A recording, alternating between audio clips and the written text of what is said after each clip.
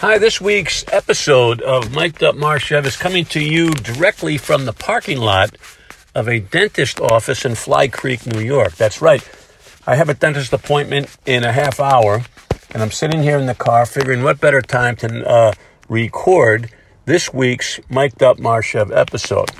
And as similar episodes in the past, I'm taking a real-life experience that happened to me this week that triggered my attention, triggered my imagination, and it happened in a grocery store of all places, the Price Chopper in Richfield Springs, New York.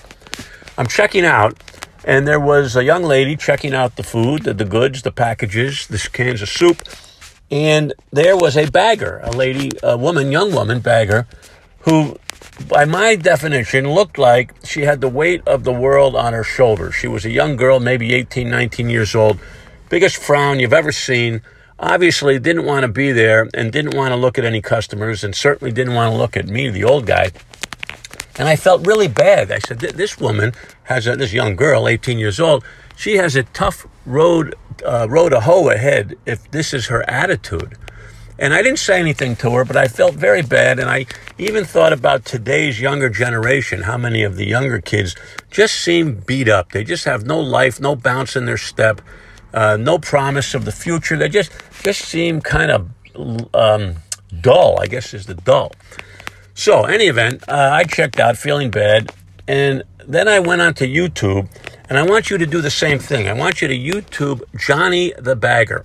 Johnny the Bagger. It's a famous YouTube quick episode of a young boy who is bagging groceries by the name of all things Johnny. He happened to have a little bit of Down syndrome. He's a little bit, he had Down syndrome. Let's leave it at that. And what Johnny the Bagger did in this story, which is I believe to be a true story, he went home at night and copied a motivational quote.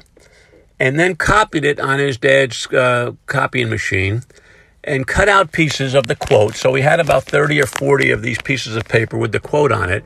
And on the back of it, he signed each one saying, "Have a nice day, Johnny." And so there was a motivational quote and an autograph by Johnny the Bagger. And when he was at the cash register putting food in bags for customers, he would place this note on top of the last bag for each customer.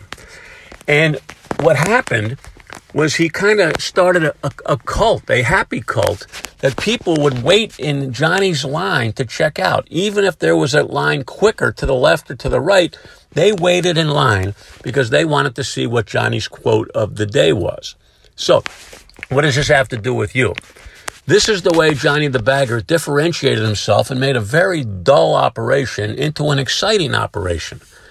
And my challenge to you folks in the travel industry is, what are you doing differently when you talk to your customers, meet with your customers, work with your customers? What is it that you do differently that makes them smile, that makes them want to come back to hear your story, hear your quote, hear your whatever it is you're going to give them, be it a piece of candy? I don't know what it is. But I want you to think about a way that you can dot the I, cross the T, when dealing with your clients, so it positions you differently from everyone else they do business with, from the bank teller to the people down at the gas station, all over the place, the dry cleaners, I can go on and on. What makes you different? What makes you pleasing to be around? So go to YouTube, search Johnny the Bagger, and you'll know exactly what I'm talking about. And I'm only hoping this young lady who's in Richfield Springs, New York, somehow meets somebody, listens to somebody, reads something, goes to a seminar, goes to a workshop, watches a TV show, something that puts a fire under the young girl, because she's got a long road to hoe ahead, being only 18 years old. There's a lot of life to live, and I want her to be more smiling than frowning.